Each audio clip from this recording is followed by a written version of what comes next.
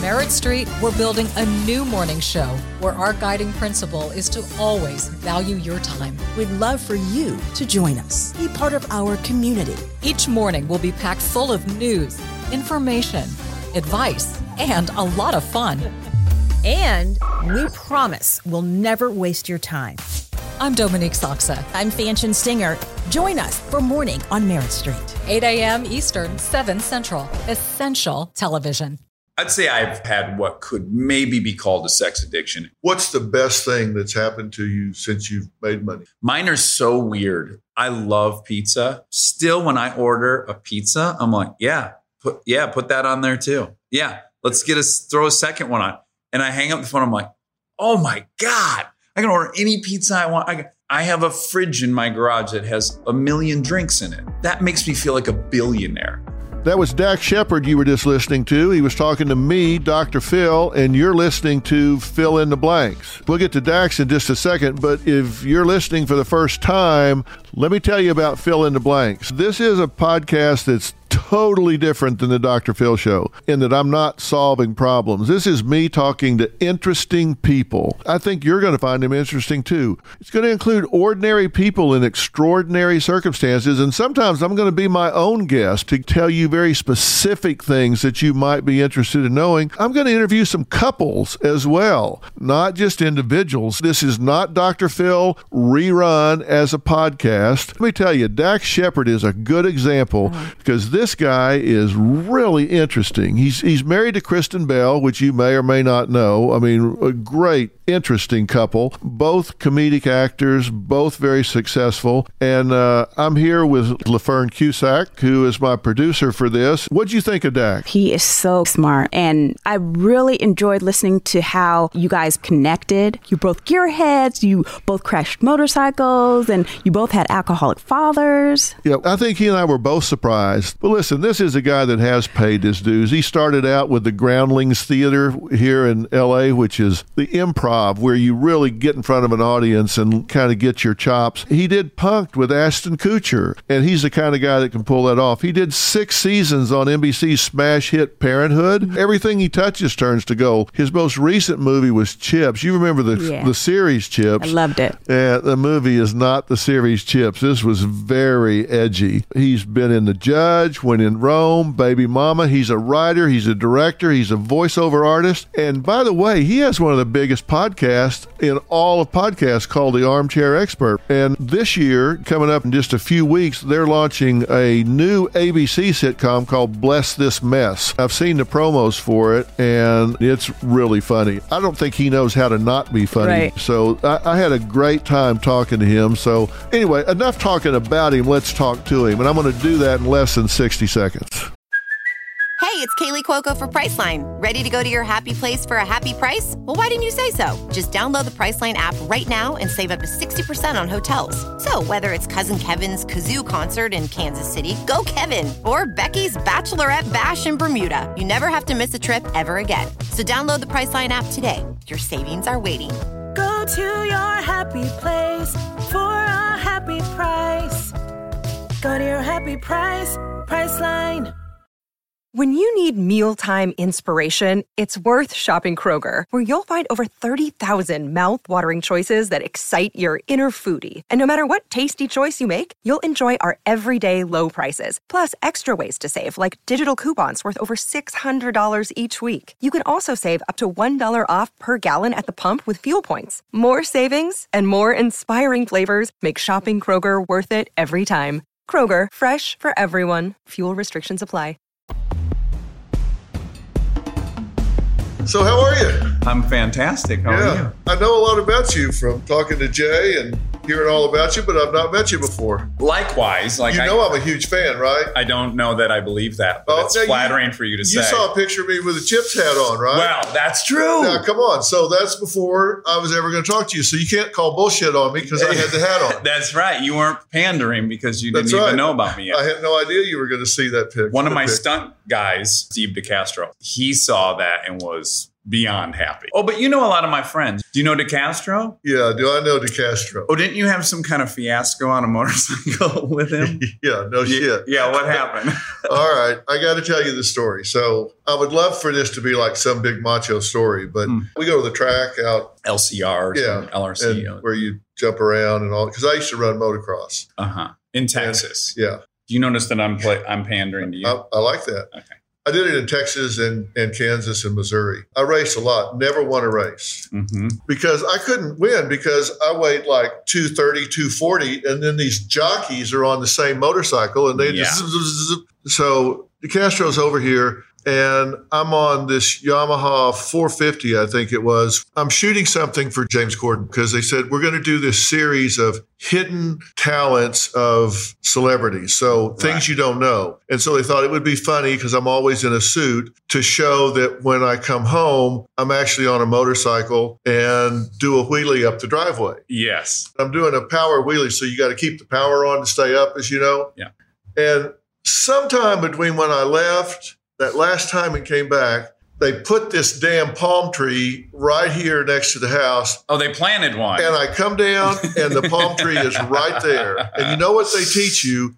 Get away from the machine. So I bail off the machine, flip over, do a complete flip and land on my head and back. I blew up this shoulder, had to have 3 surgeries on it at one time. Oh, my gosh. Broke 6 ribs. Oh, and you didn't even probably have usable footage of you looking cool. Of course not. Right. So just a total loss across the board. They'd packed everything up. So I think this is terrible. I'm laying there and I'm like. Ribs hurt. Yeah, but I don't realize because I'm kind of in shock. Steve says, well, let's go in the house and look at the footage we did get. So we go in and we got it on a big screen and I'm sitting there watching this. And then I go to get up and go, holy shit. Yeah. So I went to the doctor and he does an x-ray and CAT scan and said, you're going to the hospital.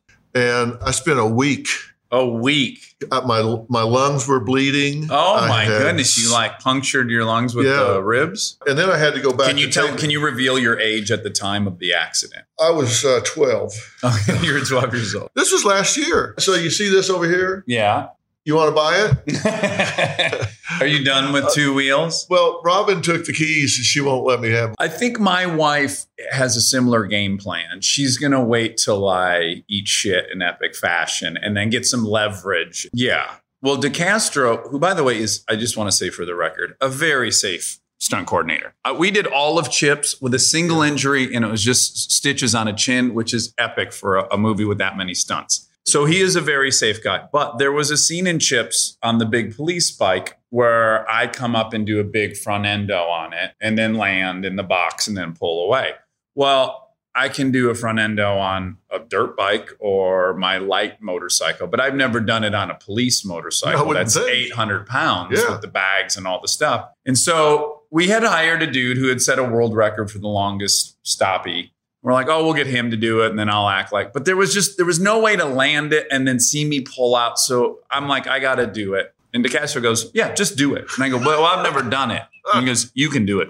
Just do it. And I'm like, well, it's a big bike and there's 100 people watching. He goes, you got this. You got this. You can do this. And I went screaming at it, grabbed the front brake. ABS came on, just crashed sideways in front of 100 people. You know, studio people are like, that's also the director. This is a terrible idea. Oh, yeah. I did it 3 times. I crashed twice in front of everyone. And then I got it on the 3rd time. And then that's what ended up in the movie. And then you also know Aaron, right? Oh, yeah. Yeah. He's your fitness guru. Yes. Yeah. I've not ever worked out with him, but I understand he's the best of the best. Yeah. He is a punisher. He is, right? Yeah. He's an emasculator. Yeah. And he can do a plank for 5 minutes while he's talking to you off to the side. And he'll reach over and hand you something during a 5-minute plank and then put it back down. It's ridiculous. So, anyway. But that's all. I think as I learned those things about you, that you both went to the motocross track and that you were training with Aaron, those were surprise revelations for me. Really? Yes. What do you think? I was like, grandpa or something? You're ubiquitous. So, of course, I know who you are and I think I know what you do. I'd seen you on Oprah. I knew you were a psychologist. So then to find out, that you train and ride motocross, that's a little off brand. Yeah, I guess we could call it. I'm a total gearhead. That's why I pull this in here. There's a crazy story behind this, right? That Jay told me. This car was stolen. You have a 67 Lincoln. I do, yes. Right. In fact, you named one of your children. That's right. My daughter after is named after your car. Yeah. People are like, oh, after Abraham Lincoln? No. Lincoln, Nebraska? So her name, it's your daughter, right? Yes. So her name is 67? Is that what it is? Yeah. No, that's a great car, by the way. I love it. I've had that car now for 23 years. Oh, wow. It was the most impractical car for a struggling actor, but I couldn't. I had to have something I liked. And I had it forever, and it drove terribly because it had the old brakes and the old engine and everything. And then I spent a fortune putting like a huge engine, brakes, suspension, all that. So now it's fun as hell to drive. Yeah. Well, that's what I did with this. And it came about awkwardly, but I bought this through an auction over the phone. Mm-hmm. So it's usually the best way to buy a car. Yeah. Well, they held a flip phone up for me to see it. No, I had somebody go look at it. I bought it and it looked good on camera, and I got it, and it was okay, but it wasn't great. So I called my buddy who's got a shop in Burbank, and he says, "Look, this was Sunday." He said, "I'll send a truck to pick it up now. That way, I'll have it first thing Monday morning. I'll get it back to you in no time." 20 minutes after it got to his shop, it was stolen. Really? You think the tow truck driver might have been in on it? I mean, 11 months, they arrest the kingpin of this car theft ring in a sting. They take him to Burbank. He says, "I want to make a deal." And they said, "Well, we're looking for Dr. Phil's 57 Chevy." He said, "I don't have it." They said, "Well, you're going in, asshole." So 2.5 hours later, his lawyer pulls up in front of the police station with this on a trailer. No way. I don't know if he had it or he put the word out, whoever's got it. That's like out of a movie. And it was trashed. It was. They had tried to pick it up with a forklift from the side, came in too high and knocked 2 holes in it. Oh. They had let it roll down a ramp and crushed the fins on the back. Oh, my gosh. And then they dusted it for prints. And then I thought, it's the most expensive words in the English language, right? Might as well. So I thought, well, I'll change the engine. And so I put a 2016 Corvette engine in it, chipped up. It's running about 650 horsepower. And I put Flowmaster L48 headers on it. And then they said, well, you need to change the differential and you need to change this. So this is a 2016 1957 Chevy. But it drives like a new car. Yes. I have a 1994 Buick Roadmaster station wagon, wood grain, that is exactly what you just described. It has a 2017 LSA motor, the supercharged vet engine, huge brakes, electric transmission, had to get new gauges, so it would talk to all that. Yeah. So it is virtually a Cadillac CTS-V, but in a Roadmaster body. You used to drag race, right? Mm-hmm. What'd you run? I've done a bunch of different racing, but yeah, in high school I drag raced. What'd you run? A Mustang GT. Yeah. Back then, a 12.9 was flying. Now you can get like a Ford Focus. I think that'll probably do 12.9. Yeah. I was driving to Vegas about 3 months ago. I was shooting this TV show, The Ranch, and it filmed on Friday nights in front of a live audience. So I got out of there at 11 o'clock at night. I had an off-road race in Laughlin, Nevada the next morning. So I just drove straight to Laughlin when I got off work. There was a period where I was on the 15 and I was in a pack of like 6 cars and we were going 100 miles an hour, 102, 103. The pack of cars I was in was a Chrysler minivan, a Ford Focus, and then some other car. And I just thought, look how far we've come. In the 80s, when I started driving cars, if you were doing 100 in a Dodge Caravan, you had better be wearing a helmet and fire suit. Absolutely. You would have been maxed out and the thing would have been all over the road. But yeah, these just normal, boring passenger cars now do 110 and they handle well and the brakes are... What year did you graduate high school? 93. Oh, Jesus. Yeah, I'm sorry. Yeah. This happens to me all the time, too. Most of my guests are a lot younger than me. I graduated in 68. Okay, so you're 1 year older than my mother. Were you born in 50? 50. Okay, my mother's 51. Thank you for saying that. Yeah, you look as beautiful as her. Yeah, thank you. I'm sure. I don't know how people don't do these things because that was just the most fun I've ever had. But are you at all interested in why you were drawn to it? Because I've done a lot of introspection on why for me. What'd you think? I have a huge male complex. My dad wasn't around. So I was getting my male approval from my buddies. So I had to be crazier. I had to be faster. I had to do all these things to get all that male approval. And it just set me on a course. Now, I genuinely love it, but I'm aware of that it stems from something. All this hypermasculinity I'm attracted to. So I walk through this garage and I'm like, yep, this is my shit. This is me.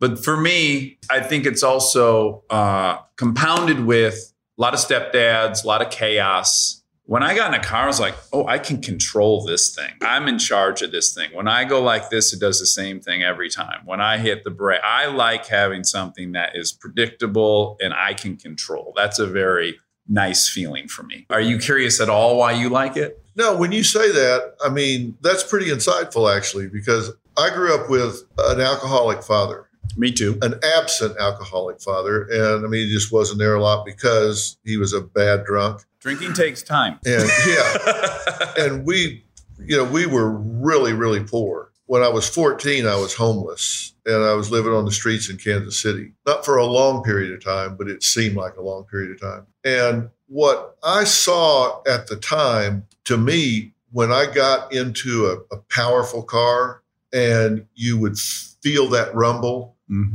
beneath you and you could control that. I mean, it was a feeling of power. Yeah, and it's intoxicating. When you slam those gears, I mean, that was a sense of control that I had in only one other place in my life. There were two things that I felt in control, and everywhere else I was a passenger. Yeah. And the other thing was athletics.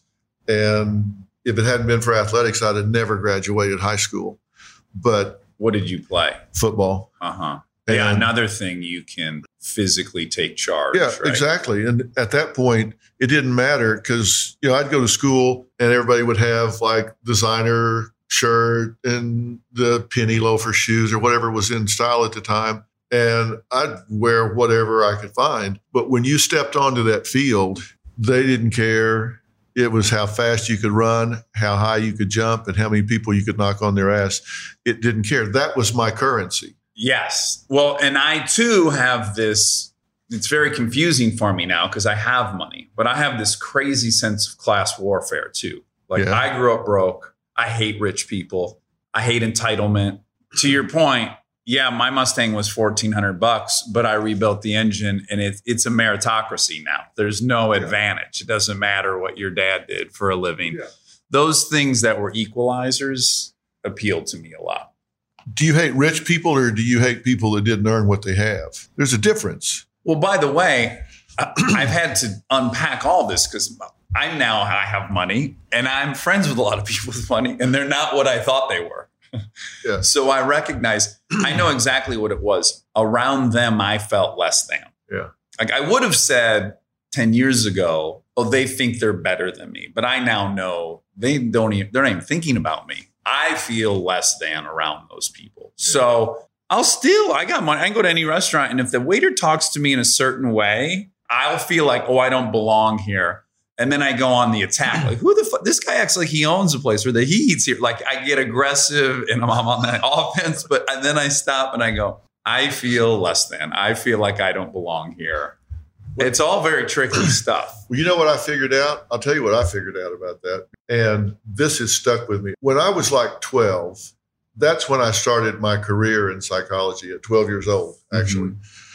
Because something happened to me on one day that for the rest of my life, I was focused on why people do what they do and don't do what they don't do. From that day forward, all my buddies were making model cars. You'll buy them for $5, get the glue, make them. You'd get like black thread and make plug wires and stuff and all that. And I was reading books about why people do what they do and don't do what they don't do. That's fascinated me my entire life. Yeah, I can remember the day like it was yesterday. But again, were you hoping to learn what motivated people in an attempt to maybe predict other people's behavior because it was fucking nuts around you? No, I was trying to get out of feeling like a second-class citizen. And I can tell you real quickly what happened. Yeah, what was it? I was on a football team, and we really had the best equipment, the best uniforms, the best everything you could imagine. And we were really good. And we had a game rain out. And the Salvation Army had a team, and they called our coach and said, we know you had a game rain out. Can we come Monday and have a scrimmage game with you guys? And he said, yeah, sure. So we show up, game uniforms on Monday. They pull up in these pickup trucks at the curb, and it looked like the grapes of wrath. I mean, they're pouring out of these pickups. And the kid that lined up across from me had on a button-down shirt, and he had the number 4 in masking tape on his shirt. And he had on loafers, football shoes, and he had rolled his jeans up to look like football pants. And we're in the huddle snickering like, oh, come on, why didn't he put it on a magic marker? That's going to come off. Yeah. He didn't have it on a magic marker because that was his shirt. Right. That wasn't the shirt he wore that day. He had to wear that to school the next day. Sure. That's why he had that on there. None of their helmets matched. They didn't have equipment. They had nothing. And we didn't kick off because it was a scrimmage. We just snapped the ball. And that number 4 kid is the one that lined up across from me. And he hit me so hard, it still hurts when it rains. I bet they beat us 50-0. Really? I walked to the car. My dad was there that day, and I got in the car and said, what the hell happened? And he said, well, you just got your ass handed to you, boy. I said, well, I was looking for something a little more in depth than that. Yeah, more profound. And he said, they just wanted it more than you. Those boys are hungry. Yeah. And in that moment, I thought, if they can do that much with so little, how much should I be able to do with the opportunities I've got? Yeah. And at that moment, I started getting focused on it. And I realized everybody has a personal truth, what we really believe about ourselves when nobody's listening, nobody's looking. And I realized you go to school every day and you compare your personal truth with their social mask. Yeah. That's what you're talking about, rich people. Yeah. We know what we really think about ourselves, but we compare that to the front they're putting on. Oh, it's not unlike Instagram, Twitter. You're seeing a curated image of somebody. Yeah. Oprah told me one time, we were sitting there watching bunch of people on the red carpet. She's probably the most famous woman in the world, right? Sure. And all these glams were going up. And she said, I never feel like they look. Yeah. And I thought, coming from Oprah, I never feel like they look. Yeah. And I thought, wow. Yeah. Because you have your own personal truth and you compare that to other people's image. That's what interests me the very most. That is the topic of my podcast virtually. Almost every episode is, okay, you're rich, you're famous, you did it. Did it cure everything? Do you look in the mirror and see John Wayne? Has it alleviated all the things that one has to do daily to get a reprieve from the beating that is our brain? And it doesn't. Sadly, it doesn't. No. Money's nice. It makes your life easier in ways, for sure. I'm grateful for it. I don't want to go back to having none, but it didn't give me self-esteem. My fantasy, my illusion of what a rich person felt like, I came to find out it didn't do anything internally, which was a big disappointment for me. Yeah. What did you think it was going to do? Well, I literally growing up, I thought, oh, you win the lottery and then you're retired. Like now it's just neutral. You do whatever thing you enjoy. If that's watching TV 8 hours a day, fine. If it's taking motorcycles, fine. And I have found the hard way that things that make me feel good aren't the things that are fun or that are easy. They are exercise makes me feel good, buys me at least 5 hours. Being of service to someone I don't want to be of service to helps my self-esteem. Caring for my children boosts my self-esteem. The things I hit the pillow at night and go through when I'm writing my narrative self, they're not, oh yeah, you rode the couch for 8 hours. Yeah. Fuck yeah, you're doing it. Yeah. That's just not how, for me, that's not how it works, sadly. It's the productivity and the doing things generally I don't want to do that give me true self-esteem. Yeah. What's the best thing that's happened to you since you've made money? Mine are so weird. They're so poor kid things. So I love pizza. There were 10 years in LA where I just couldn't afford to order pizza. And still, I've now been making a good living for 15 years. Still, when I order a pizza, I'm like, put that on there too. Yeah, let's throw a second one on. And I hang up the phone. I'm like, oh my God, I can order any pizza I want. Another thing is I'll get gas. I don't even look at the price of gas. I'm like, I got to fill the tank. That feels amazing to me. Going to the gas station was so stressful for 10 years and it's not now. That's awesome. I have a fridge in my garage that has 1 million drinks in it. That makes me feel like a billionaire. It's not the other things that maybe make other people feel that way, but it's these weird little things that I used to obsess over. And just eating mostly, going to restaurants I want to eat at, that feels great. What's your currency? Taking aside being able to order a pizza with 5 toppings, what's the currency that keeps you going? What's the currency? You don't have to work. I mean, come on, you could take a year off. I could, yeah. And you don't. So you're working when you don't have to. For sure. What's the currency? Well, I'm obsessed. I have a huge fear of economic insecurity. I can't shake it. I've made strides. Let's say I was at 10. Now I'm only a 6. But my wife, she just doesn't have that. She doesn't have that fear. I have it. So I obsess nonstop about our money. I obsess about your money. I obsess about everybody's money. Within 10 minutes of talking to someone, I'm trying to walk away with some guess at what they're making a year. And that's cuckoo-ness. But I have it. And of course, in this town, you can look it up in Forbes. They put out the list. Yes, that can be done. Because that's like putting a big target on your chest. Yes. But I'm aware of it. And I'm striving to not feel this way. But I'm always thinking, I can't end up in a situation where I have to do something I don't want to do for money. Not because, look, I've done a million things I didn't want to do for money. But I have an opportunity to not have to do that again. And I feel the weight of making sure that given this opportunity, that I don't screw that up. Also, my wife doesn't care. So it's also on me to make sure that we all get through this with some safety at the end. But again, it is an unhealthy thing that I spend the amount of time I spend thinking about money that I could just be generating money because I'm creative and I like doing things that end up making me money. It'd be time better spent. But I am inching towards it. I'm feeling less of the pessimist. I don't know if you know this about me, but I'm a recovering alcoholic, 14 years. I do know. One of the things I loved about drinking is 4 drinks and I'm an optimist. Shit is going to work out. I'm going to book that audition. I will own that car. I will have sex with that girl. All these things, the sky is, I feel optimistic, and that's such a relief. That's not my biochemistry to feel. Are you pessimistic now? Just like when you were riding over here today, were you pessimistic? I wasn't. What were you thinking? A couple things. Thank God I rode the motorcycle because there was a lot of traffic. I got to get my phone out at some point and put it on the little phone holder. I'm going to take my glove off for that. I refuse to stop and do this. So, I know a nice stretch. I'll be able to get all that done. So there was a stretch on Sunset. I'm pulling my glove off with my hand, and I'm putting that in there, and then I'm opening up my nav and then getting the glove back on, and it happened. I like to make little stupid challenges for myself nonstop. I was thinking about that, and I think that's all I was thinking about, which is an amazing accomplishment for me because I was just riding here. I wasn't thinking about whether this would go good or bad. I wasn't thinking about later in the day. Do you have a big worry that haunts you besides all of a sudden you'll be back to where you were and destitute? Penniless. Yeah. Weirdly, I don't have any fears about my kids, which I think is a really common fear to have. That's one of the few things I have this innate optimism about. Even from, like my wife said to me when we decided to have a kid, well, you should go get your sperm count checked.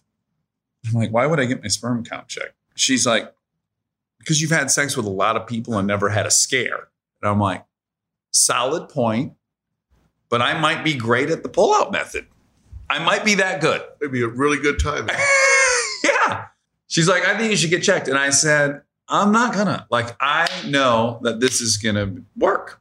She got pregnant right when we started. And just we'd go to those checkups. Those are scary checkups. Like, let's go see if there's a genetic abnormality. Let's do this ultrasound, see if the cranium's correct. All these things generally elicit some anxiety in parents. And I was like, yeah, let's go look at her cranium. I know it's going to be good. I just felt, it's very weird. It's very out of character for me, but I just felt great about it the whole time.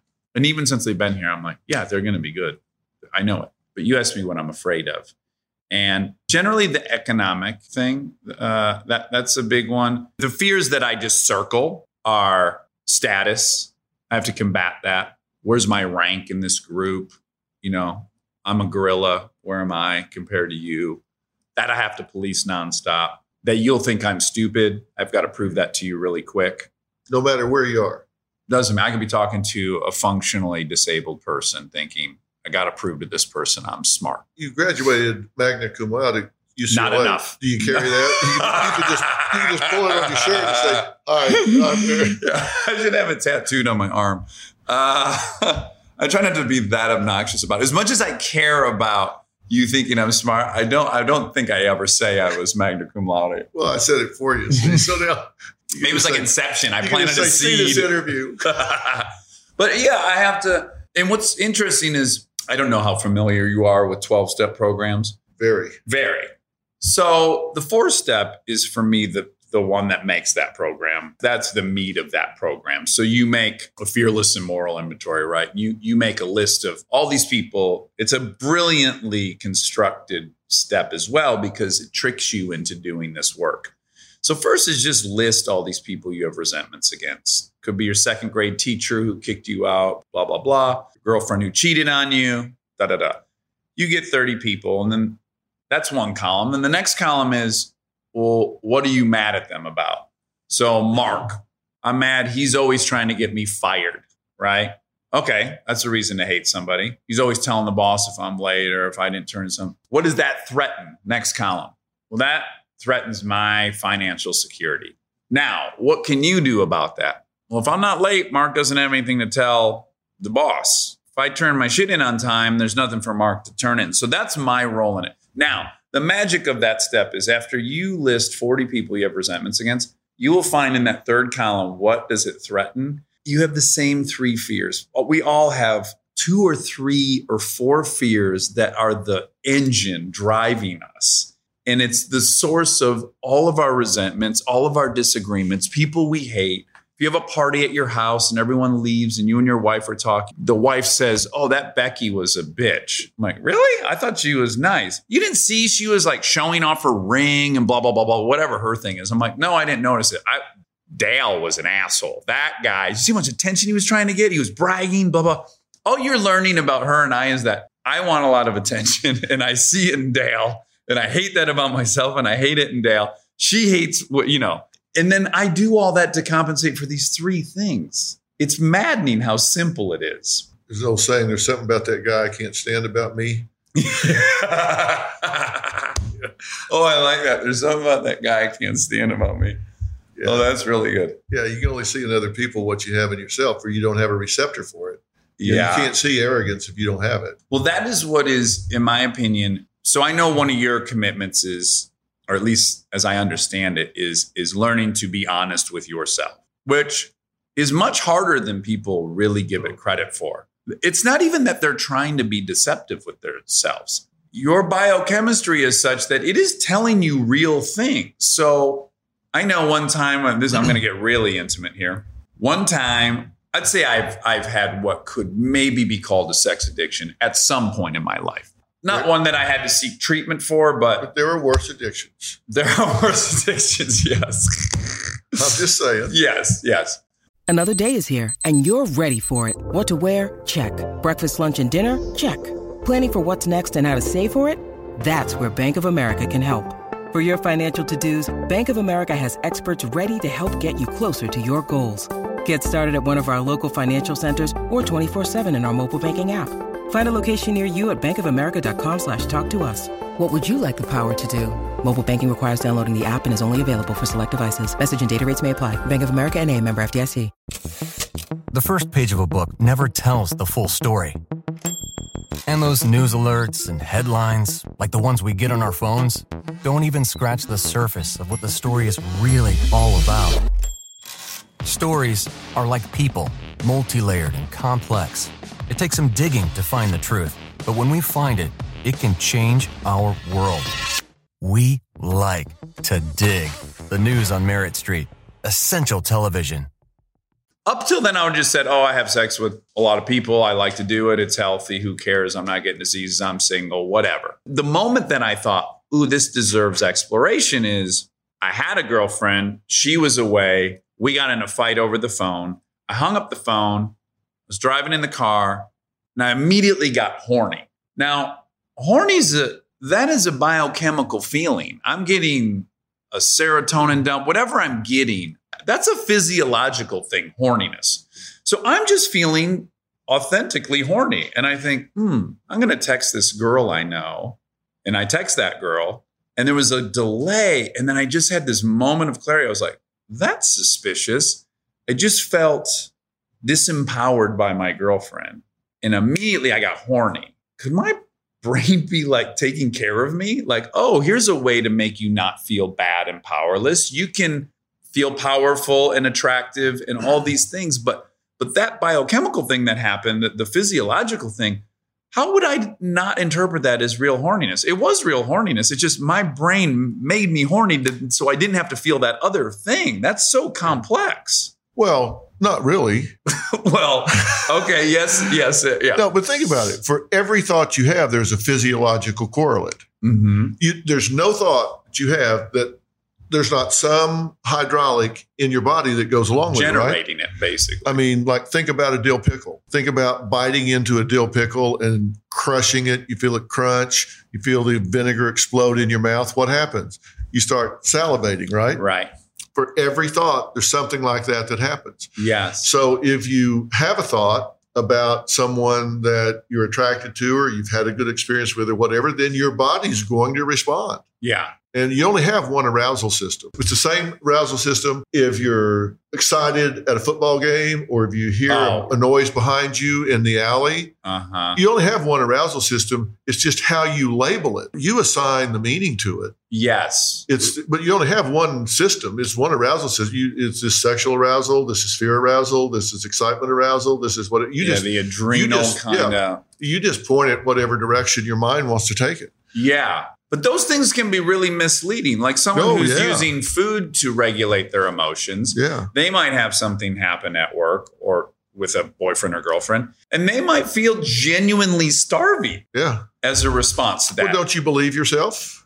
Generally, when you tell yourself something? Of course. You believe yourself. Yes. And if you don't test that against reality, you have no way of knowing whether you're telling yourself the truth or not. And in fact, I would argue you need a system. I think humans on their own are just so highly fallible that you need a system. When you see like big, profound change in human beings, it's generally the person didn't wake up and go, I'm going to be a different person. Do you ever test your thoughts? Maybe. How? Give me an example. Well, like whether it's rational or irrational.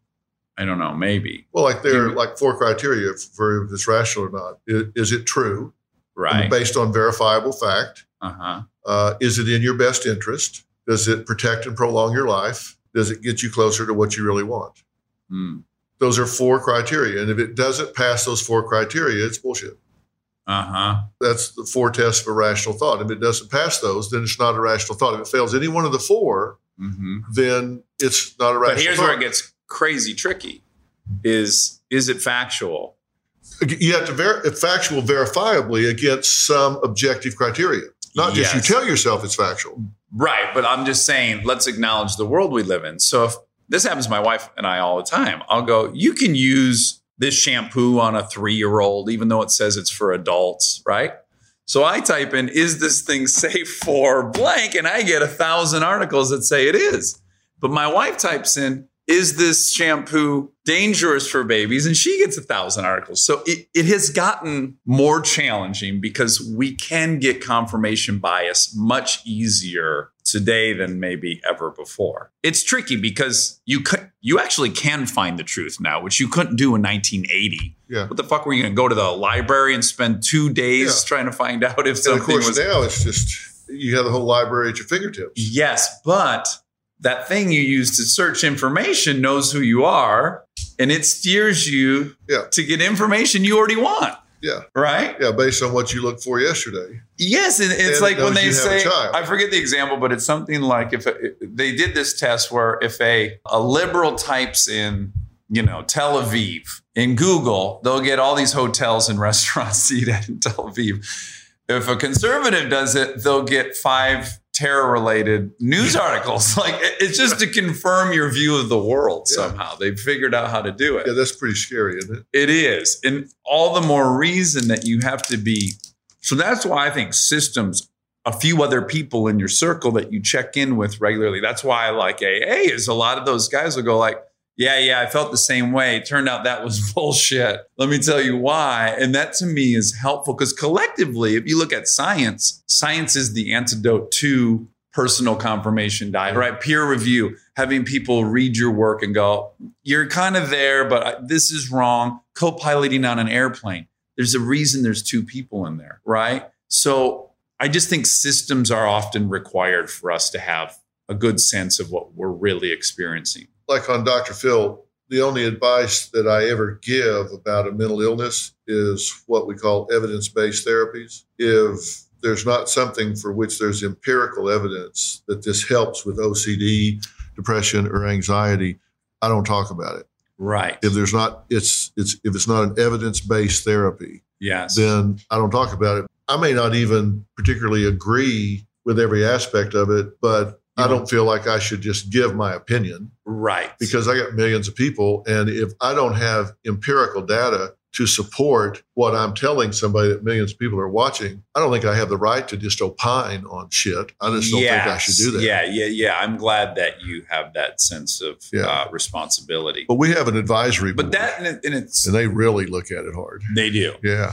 But your field is one of the more challenging ones to make sweeping statements. It's the least measurable organ in our body, basically, right? It's you hard. Can't show somebody an x-ray of depression. Right. You can show an x-ray of a leg and see if it's healed up or not, but you can't do it with depression. Do they smile more? Do they cry less? I mean, it's very subjective. And I do think they are getting closer and closer as they look at brain imaging and they watch what part of your brain's working, and they'll, be able to measure certain things. I think we're approaching that, which is really reassuring. Are you pro or anti any of the things that are commonly prescribed or used? Or well, as far as medications are concerned, I tend to think about medications in terms of biochemical replacement therapy. Mm-hmm. I think they're way overused. I think they're way overprescribed. I tend to think if for some reason your body has stopped manufacturing something in the brain for a period of time that it really needs, and you can support that short term, then that makes sense. But to just throw antidepressants at anybody that's feeling kind of blue because they walk in is absolutely insane to me. Right. I mean, because a lot of times people come in and they're depressed. If you'll talk to them for 15 minutes, you'll find out exactly why they're depressed. They should be depressed. Right. I mean, there's shit going wrong. I mean, fix this. Don't just mask it with hiding it behind a pill. Fix it. Yeah. And so I tend to lean towards behavioral. I tend to really lean towards fixing it instead of masking it. I had that opinion almost to a T until living with my wife, who is very open about being on SSRI inhibitors. And I've seen the difference. And I've also seen, so you're right, quite often.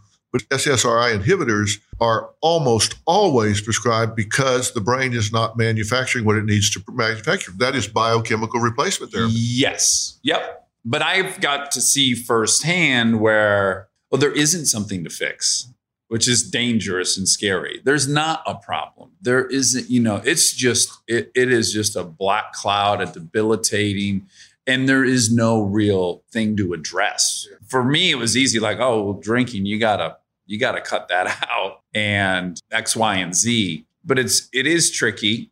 When you look back, what made you stop when you were abusing? What finally pushed you over the line? Well, I think a lot of people have a notion of a bottom. That seems to be a pretty common term that people relate to. I had like 18. I had many near-death experiences. So many things. I woke up and I was just like, oh my gosh, I can't believe I'm still alive.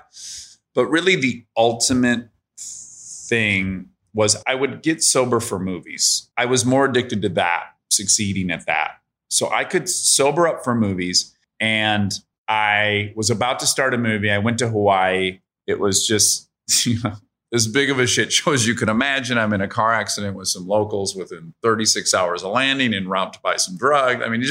It couldn't have gone worse. By the end of the trip, I am so sick, and my flight is to San Francisco. And then from San Francisco, I go to LA. Now, I am so sick when I get off the plane in San Francisco. I know I won't make this flight unless I get at least 5 or 6 Jack and Diets in me. So I go to the bar and I'm next to a mirror because I'm in the corner because I'm afraid someone in AA is going to see me drinking because I had been sober for a few months. So I'm paranoid someone's going to see me.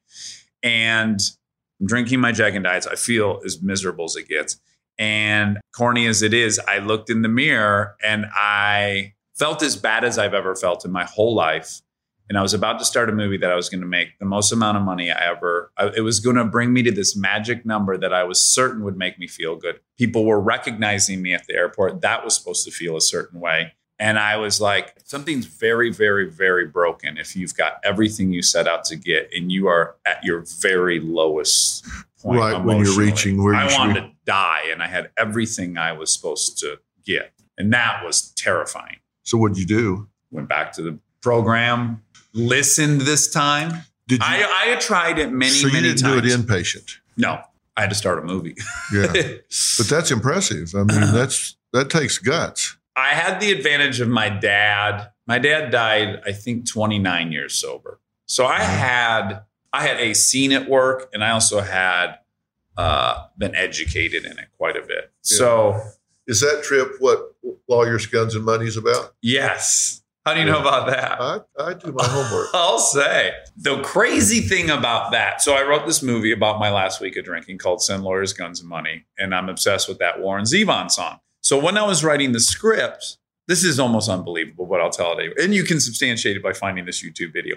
I thought, I want to learn to play this song on the guitar. I wonder if there's a video of him performing that song on YouTube so I can copy it. So I find a video on YouTube. And he's about to play the song. And before he starts playing, he goes, I wrote this song. I was in the middle of writing an album. And I thought, I need a vacation. I'm going to go down to Hawaii. And I went to the island of Kauai. And after 2 weeks of improbable danger and death-defying activity, I realized I shouldn't go on vacations. You know, the barmaid in Havana. Ding, ding. And I was like, what just happened? This song is about his debaucherous trip to Hawaii as well. Same island. That blew my mind. I felt like I was really, that almost made me believe in God for a second. Yeah, that was no accident. Yeah, that felt a little suspicious. Yeah. When are you going to do the movie?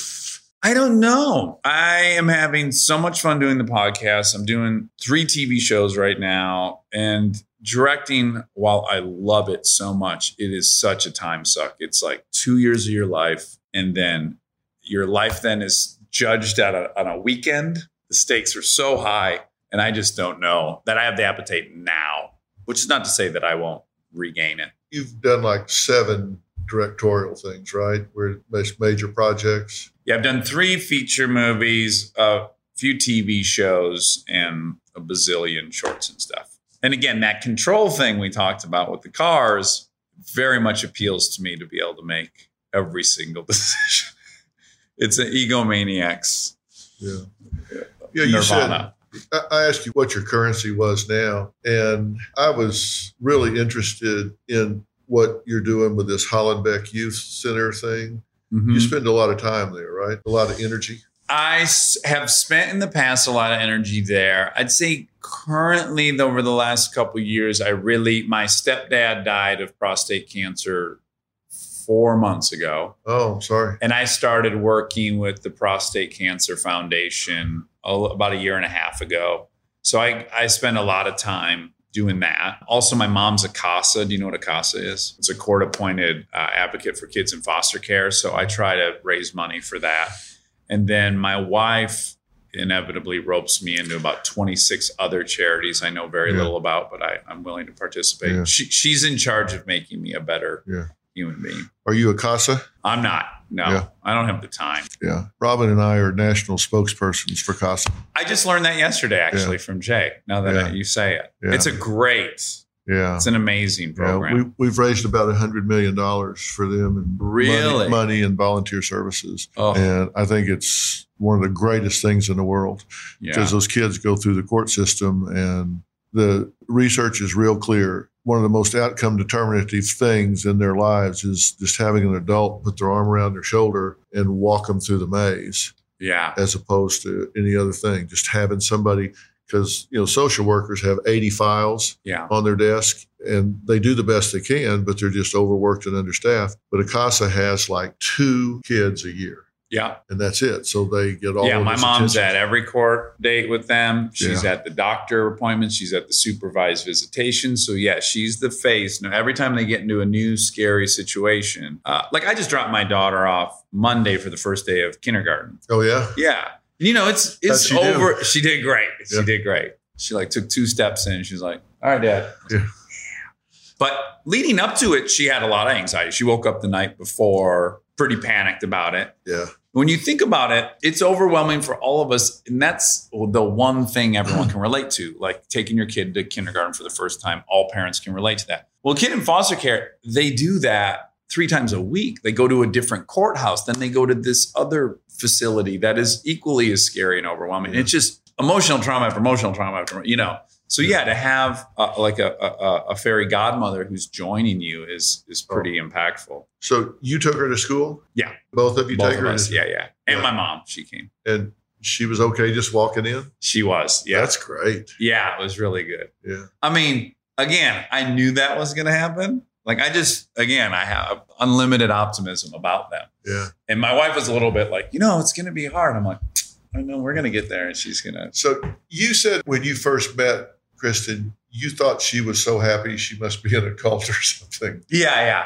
Is I was she that very happy? suspicious of her. Is she that happy? It wasn't that I thought she was so happy as much as she was so trusting of everybody. The best way I can sum it up is when she and I meet a stranger on the street, a man, I go, this motherfucker's going to try to take my wallet. Be on guard. And she genuinely thinks this guy might cure cancer. Yeah. That is our worldviews.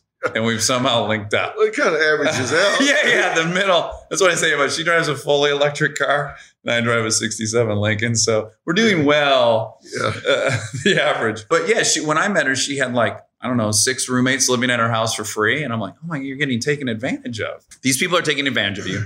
But then I would go home to my empty house where no one was taking advantage of me. And you were alone. And I'm alone. There's no joy. There's no memories. There's no photos. There's no nothing. Yeah. That's me protecting myself. That's right. And what an opportunity for me to just look at someone and go, well, let's look at the results of her life and not the theory leading to the results. Because I could tear the theory apart 9 ways with Sunday. Well, you said you guys do couples counseling, right? Yes. We certainly did a lot when we were newly Well, that's what dating. I mean. Yes. Did you do it before you got married? You did premarital We counseling? started couples counseling maybe 3 months into dating. See, that is I try to get people to do that so much so they work out the issues before they fill out the paperwork. Yes. Because then you can talk about things like expectations, about geography, money, in-laws, religion, everything. You find out, work it out before you go take the it's dive. the ounce of prevention versus a pound of cure thought. And then I had, by just weird coincidence, read a book right before we met, a Malcolm Gladwell book about this guy. I'm sure you know of him. He has recorded couples talking for 35 years, and he can watch the tape and predict with 96% accuracy whether they'll get divorced within an hour, right? But he can watch 15 minutes of it and he can predict 87%. But he can watch 5 minutes of people talking and still in the 80% predict whether they'll get divorced or not. And it's all, for him at least, if you believe him, I do, that's all contempt. He can see contempt immediately. Because I was with a girl for a really long time and I love her wildly. I still am friends with her. She's a wonderful person. And I think I can't just expect this to work out on its own.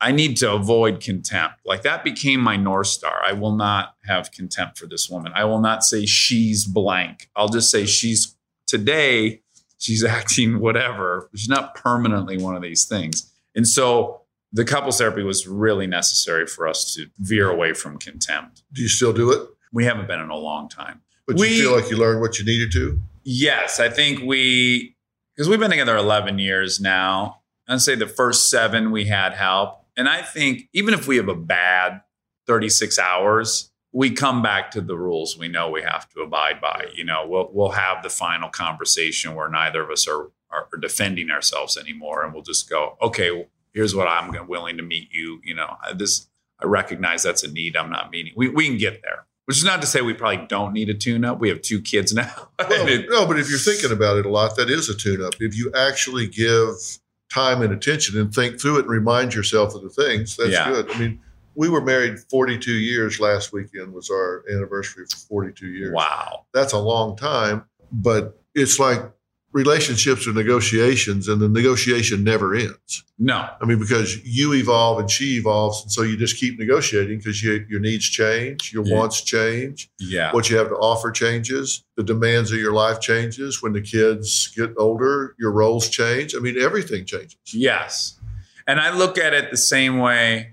I now use my exercise analogy for everything in my life, which is I'm never going to do one magic set of bench press and my chest is going to look great for the rest of my life. It has to happen daily. There's no one and done. My mental health's that way. My diet's that way. My body's that way. Of course, my marriage is that way. My relationship with my kids is that way. I'm not going to say the one perfect thing to my kids and they're going to act well for the rest of their life. No, and it's frustrating. And by the way, take it from me, you never get through parenting. Yeah. I mean, it doesn't matter. I mean, checkout time can be 18, but you just start parenting from a distance. You always, which is not a bad thing. Yeah. You're a parent till you die. Yeah. I mean, there's always something. Well, I only know one of your kids, and I'm shocked with how much reverie he has for you and how much he actually likes you and appreciates your point of view. Yeah. So I've been whatever things you've done wrong, that's pretty Well, I've been incredible. very blessed with both. I get to see both of my boys on a really regular basis. Yeah. And they're 7 years apart. Yeah. Which is a big gap, you know, with 2 kids. They're both kind of first only child syndrome, exactly. Right? And they're thick as thieves and different as daylight and dark. And I get to see them both every day. You know, Jay's Mr. Buttoned Up and, you know, hard driving. Industrious. His brother's a musician and, you know, got more tattoos than sense. He's insanely talented and just really blowing up as a musician. And now, really good. There's a couple things I'm curious about you. Well, first of all, it doesn't sound like your dad passed on a bunch of great parenting tools to you. No. A couple things I'm curious, because in a much smaller capacity, I occupy a similar role that you do in my sphere, which is been sober 14 years. I know a good amount of stuff about keeping your mental health well. I often am someone people ask the advice for, which I love. It's what gives me probably the most self-esteem. And yet there's this huge danger of me hanging my hat on that as self-esteem, because I can no longer show you my faults and my flaws and my failings, because I want to maintain this role because I like it so much and it gives me such self-esteem. When I was thinking about you, I was thinking it can be a dangerous path to be the man with all the answers, isn't it?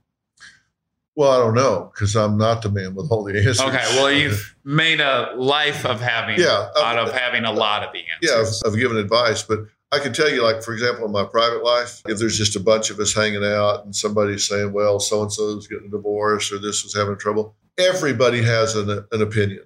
Yeah. I'm the last guy to give an opinion. I mean, it's like on Dr. Phil, we don't like stop cars on Melrose and say, hey, is your life fucked up? You know, come in. We don't do that. I talk to people who write in and ask for help. Right. And the average person writes in probably 25 times before they ever actually get there. Yeah. So I'm like really reluctant to offer advice, particularly in my private life, because I don't want to be responsible for the outcome. And free advice, you get what you pay for. It's not science. It's not like jack the car up with a 2.5-ton jack. It's going to work every time. Generally, when people ask you what they should do, they've already made up their mind. They're looking for somebody to agree with them. To confirm, Yeah. And so it's like, what do you really want to know? Yeah. You really want to know how to do what it is you're going to do? Or what are you asking me? Because you're really not asking me what to do. But you're a human male on planet Earth. You have to be flawed. As far as you know. Well, I haven't inspected anything, but my assumption is you're male. You've met my kids. I've met your children. But you're a human. You're a fallible human. You have character defects. Do you think it's easy for you to be vulnerable and open about your faults and flaws? Or do you feel like there's a professional risk to doing that? You miss what I said a minute ago. I've been married 42 years. I'm real easy to get in touch with my flaws. Okay. Well, you have a co-pilot that's pointing them out for you. Yeah, she keeps me. When your wife says what, isn't it? She didn't hear you. She's giving you a chance to clean up what you just said. Clean this up and change it. No, I've really made an effort, even on the air, to say I'm not holding myself up as a paragon of mental health or whatever, because I'll guarantee you I work too much. I mean, Robin, she'll tell me all the time, something like big will happen, like we'll achieve something, some great thing will happen or whatever. Mm-hmm. And she'll say, come on, give me something. Give me a happy dance here. Give me, break out in a smile. Give me something or whatever. And the truth is, I'm very happy most of the time. It's just, I'm just not a woo kind of happy guy. I mean, to me, I'll be like really happy and content inside, but I don't like run around the house and my hands. But it drives her crazy that I'm not more emotionally expressive. But you get very. Does she think you have a lack of gratitude? No, she thinks I have a lack of expression. Okay. She knows that I am very grateful, like for our kids being healthy and for, I've always said you're only as happy as your saddest child. Yeah. And my kids are really happy. And so I'm like delirious. I mean, and so she just thinks I'm not expressive. And I go on vacation and after like 36 hours, I'm like, oh, fuck, what? Like, let me go dig a hole or something. Because But what's that about? Well, when you've been poor. Yeah. And sounds like you have the same. Well, and you can tell when somebody's really been poor, because people say they've been poor and they say, you don't work, you don't eat. Mm-hmm. That person hasn't really been poor, because you've been really poor. Then they'll tell you, if you don't work and get paid today, you don't eat. I mean, that's being poor, is when I can't take this job if it doesn't pay me at the end of the day. Right. So I got to keep looking. Can I clean your storeroom out today? And if I do I get paid at the end of the day? Because I haven't eaten since the day before yesterday. Yeah. I mean, that's where I've been. So I just always feel like I really need to be productive. But the 4 that you just illuminated for me. Right. Factually, you're not going to be poor. No, I can't spend. No, you're done. Yeah. You did. Well, you need to be my wife. That could call it. Okay, but I have a hunch you could figure it out. Yeah. Right. So factually, there's no true need for you to generate anything. And yet you're compelled to. So do you think there's a certain part of your identity that I'm this man, I generate, that's who I am, and I'm going to keep doing it? Well, all right. You opened this can, so let's eat the whole thing. Yeah.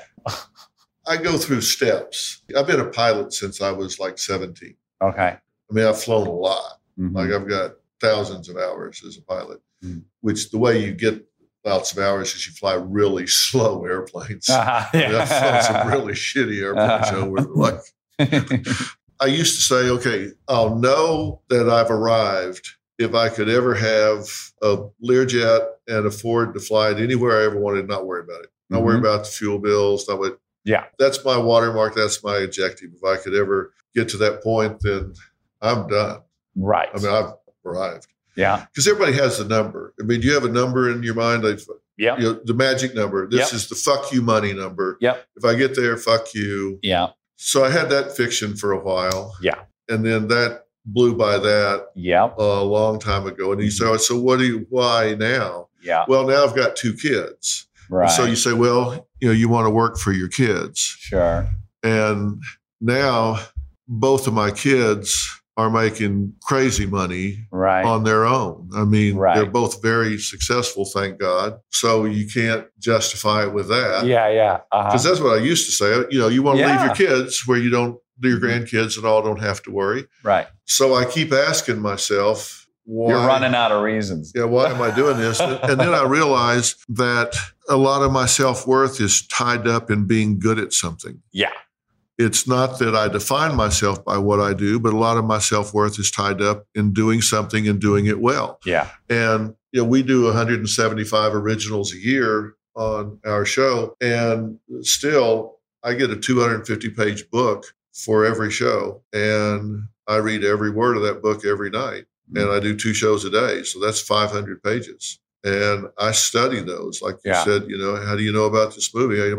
Because I do my homework. I feel like if you're going to go the trouble to leave your house and come over here and sit down and talk to me, I owe it to you to prepare and know what's going on. If people are sitting in Dayton, Ohio, and they're going to get on an airplane and fly down here and put it out in front of the world and talk to me about it, I feel like I need to have done my homework about them. I need to have, if it's like OCD or whatever, I'm going to talk to the top OCD experts in the world. I feel like I need to do it well, and I feel good about myself when I do that. I think I've made a difference. Right now, one of my goals is I want to advance the narrative of mental illness in America. I want to advance it to the forefront of the narrative where the stigma's gone and people can talk about it. Yeah. So to me, that's kind of a mission. Yeah. And so I do it. That's the currency for me. Right. And if you make money doing it, that's okay. People should do whatever they want. I just think they should know why they're doing it, right? Yeah. And I, a long time ago, quit telling myself I was doing it because I needed to make money. And you know what? I felt better about it after that. Because people can say, oh, you just do that for a ratings grab. Fuck you. I'm going to make 1,000 episodes of television this year with all the different shows we do. Right. What rating one show gets on one day for somebody, this is making a difference to me. All the ads are sold before the year starts anyway. I don't give a shit what Did you watch Breaking Bad? Uh-huh. My favorite moment of the whole series, spoiler alert, at the end, he says, I did it for me. And I was like, oh, they did it. Do you remember that? Like, because he had been telling himself, I'm doing it for my kid who's going to need a lot of money because he's disabled and I'm dying and I'm doing it for my wife. And I'm doing it. And the fact that he finally said I was doing it for me, I just thought I had 2 favorite moments in that whole series, and that was one of them. Yeah. Wasn't that incredible? Yeah. That's not what you see on TV. That's what made that show so great is that. You know what the other one was? He was talking to his wife, and she said, I'm so scared. We're in danger. And he said, honey, I am the danger. And that's when I knew he had owned it. He had owned it. He wasn't a biology teacher anymore. Right. He said, honey, I am the danger. That was the same thing of him saying, I'm doing this for me. Yeah. That was the best written line I think I've ever heard. Yeah. Because I was watching it going, I'd like to be an outlaw. That part looks fun. That appeals to me. Yeah. Yeah. There's a euphoria that comes with breaking all the rules. And I wonder, you say you've been married 11 years. I wonder your first 10 years compared to my first 10 years. I mean, they're 40 years apart, 30 years apart. I wonder, it's really different being married in this day and time. I look on the internet, there's pictures of you as a couple. You guys can't walk out to the curb without somebody being all over you. And it's the same way with us now, but we've been married so long it doesn't affect us. Does that put pressure on you guys? The part that puts pressure on me is we have been celebrated for being a couple in love. And my history says I fuck things up. So my fear is like, whoa, don't elevate me. I'm a human. I could blow this whole thing up. That part, I have a hard time accepting. Praise isn't the right word, although I don't love that either. But I have a hard time taking on being aspirational to somebody because I know what a scumbag I am and how flawed I am. So that just scares me. Even if everything's going honky-dory, I'm a real human being living in the real world. That could go for her. She could be on a film set someday. I've been an asshole to her for 6 months, or kids or whatever. She has makeout scenes. Something could happen. I'm prepared for that. So that gives me anxiety of like, I hope we're inspirational for the right reason, which is we own our flaws to each other and we talk about the hard stuff.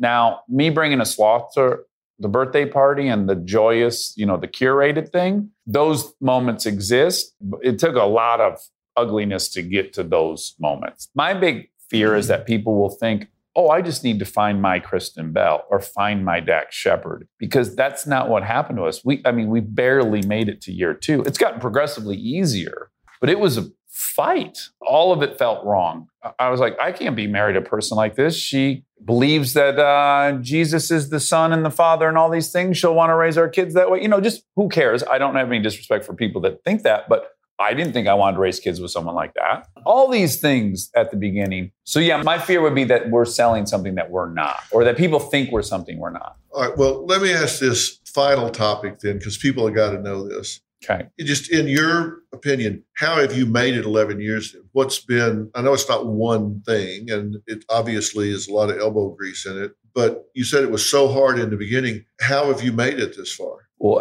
therapy. I give AA a ton of credit because it has taught me how to recognize my own stuff in interpersonal relationships. So almost as a rule of thumb now, like we argue about all the stuff people argue about. Like she doesn't shut cabinets. I don't know why. If I want to get an aspirin out of her medicine cabinet, when I grab it, the top's off. She doesn't put tops on things. You know, just stupid stuff I can't comprehend how she moves through this world. We'll bicker about that stuff. But if we start disagreeing about something and I feel my breathing change and I feel my blood pressure change, I now know, but again, only through a ton of practice, I go, ooh, something's going on. That's my fear right now. I'm terrified about something. Even if it doesn't feel like it on the surface, I just know now. I'm really aware of my own physiology when we talk. And generally speaking, I'll say, I'd love to time out this if you're fine with that. I'm going to go spend 10 or 15 minutes and just think about what fear of mine's being triggered. Because I'd rather come into this situation and go, when you say you want to take this job, my fear is I'm going to be second to this thing. Like I was second to my mom's career and second to this. I'd rather start there because then she can help me. But if I try to prove to her she's working too much or she's this too much, we'll just fight about the logistics of that or who's right or wrong. And it will never get towards making me feel safe. So I guess, yeah, my number one thing is like, just put in the time to figure, because I'm not going to change her. I'm not going to change her. I can only change my reaction to her. Hopefully she'll do some changing. And she has done tons of changing over 11 years because I picked a good person. She is innately a really wonderful human being. But I just have to have faith she's going to do that stuff on her own. I can't make her shut cabinets. I've got to eventually get not pissed off about seeing open up cabinets. That's the only solution for me to not walk around angry all the time. I have to change me. I'm the only variable in every single equation that I can change. But you know what you figured out, maybe you haven't talked about it in these terms, but people typically fight about topics because they're afraid of the issues. Mm-hmm. You know, they'll fight about like the logistics of a job because they're afraid to label the issue of feeling second. Mm-hmm. So they'll fight about the topic because they're scared to talk about the issue because the issue, it might turn out that, yeah, this job is more important to me than you. And like, oh shit, I didn't want to hear that. So right. Let's go back and fight about the topic again. Yes. And so people don't want to talk about that. They'll fight about the tricycle being left in the driveway because they don't want to say, why haven't we had sex in 6 weeks? Yeah. Because they don't want to hear her say, because I'm just not attracted to you anymore. Yeah. They don't want to face the issue, so they'll hide behind the topic. And what you're saying is you take time to go figure out what the issue is and then come back and talk about the issue. Yeah. That's a big deal. Again, I learned it in the program. Yeah, but I mean, y'all are doing well. And I had the advantage of having a disease that was life-threatening. I couldn't have changed unless literally I was going to die. My head has to be on fire for me to change. That's when people change, right? Yeah, when it's life or death, or they're going to lose the most important thing to them. Yeah, I've got this chart I use of these 4 stages of readiness. Authority tells you to do it, like court-ordered anger management. You know, nobody's going to change then. Yeah. Or you intellectually just know you need to, or you're doing it to please somebody else. But the 4th stage is when you change because you're not going to take this shit from yourself anymore for another second, of another minute, of another hour. And whatever's on the other side is not near as scary, painful as what you're feeling right now. So fuck it. I'm changing. I'm not taking this shit anymore. That's when people change. Yeah. And sadly, you have to be pretty miserable in that starting stage to think what's on the other side's worth. But when you do, you do. Yeah. I mean, it's good. But again, like the working out, it doesn't end.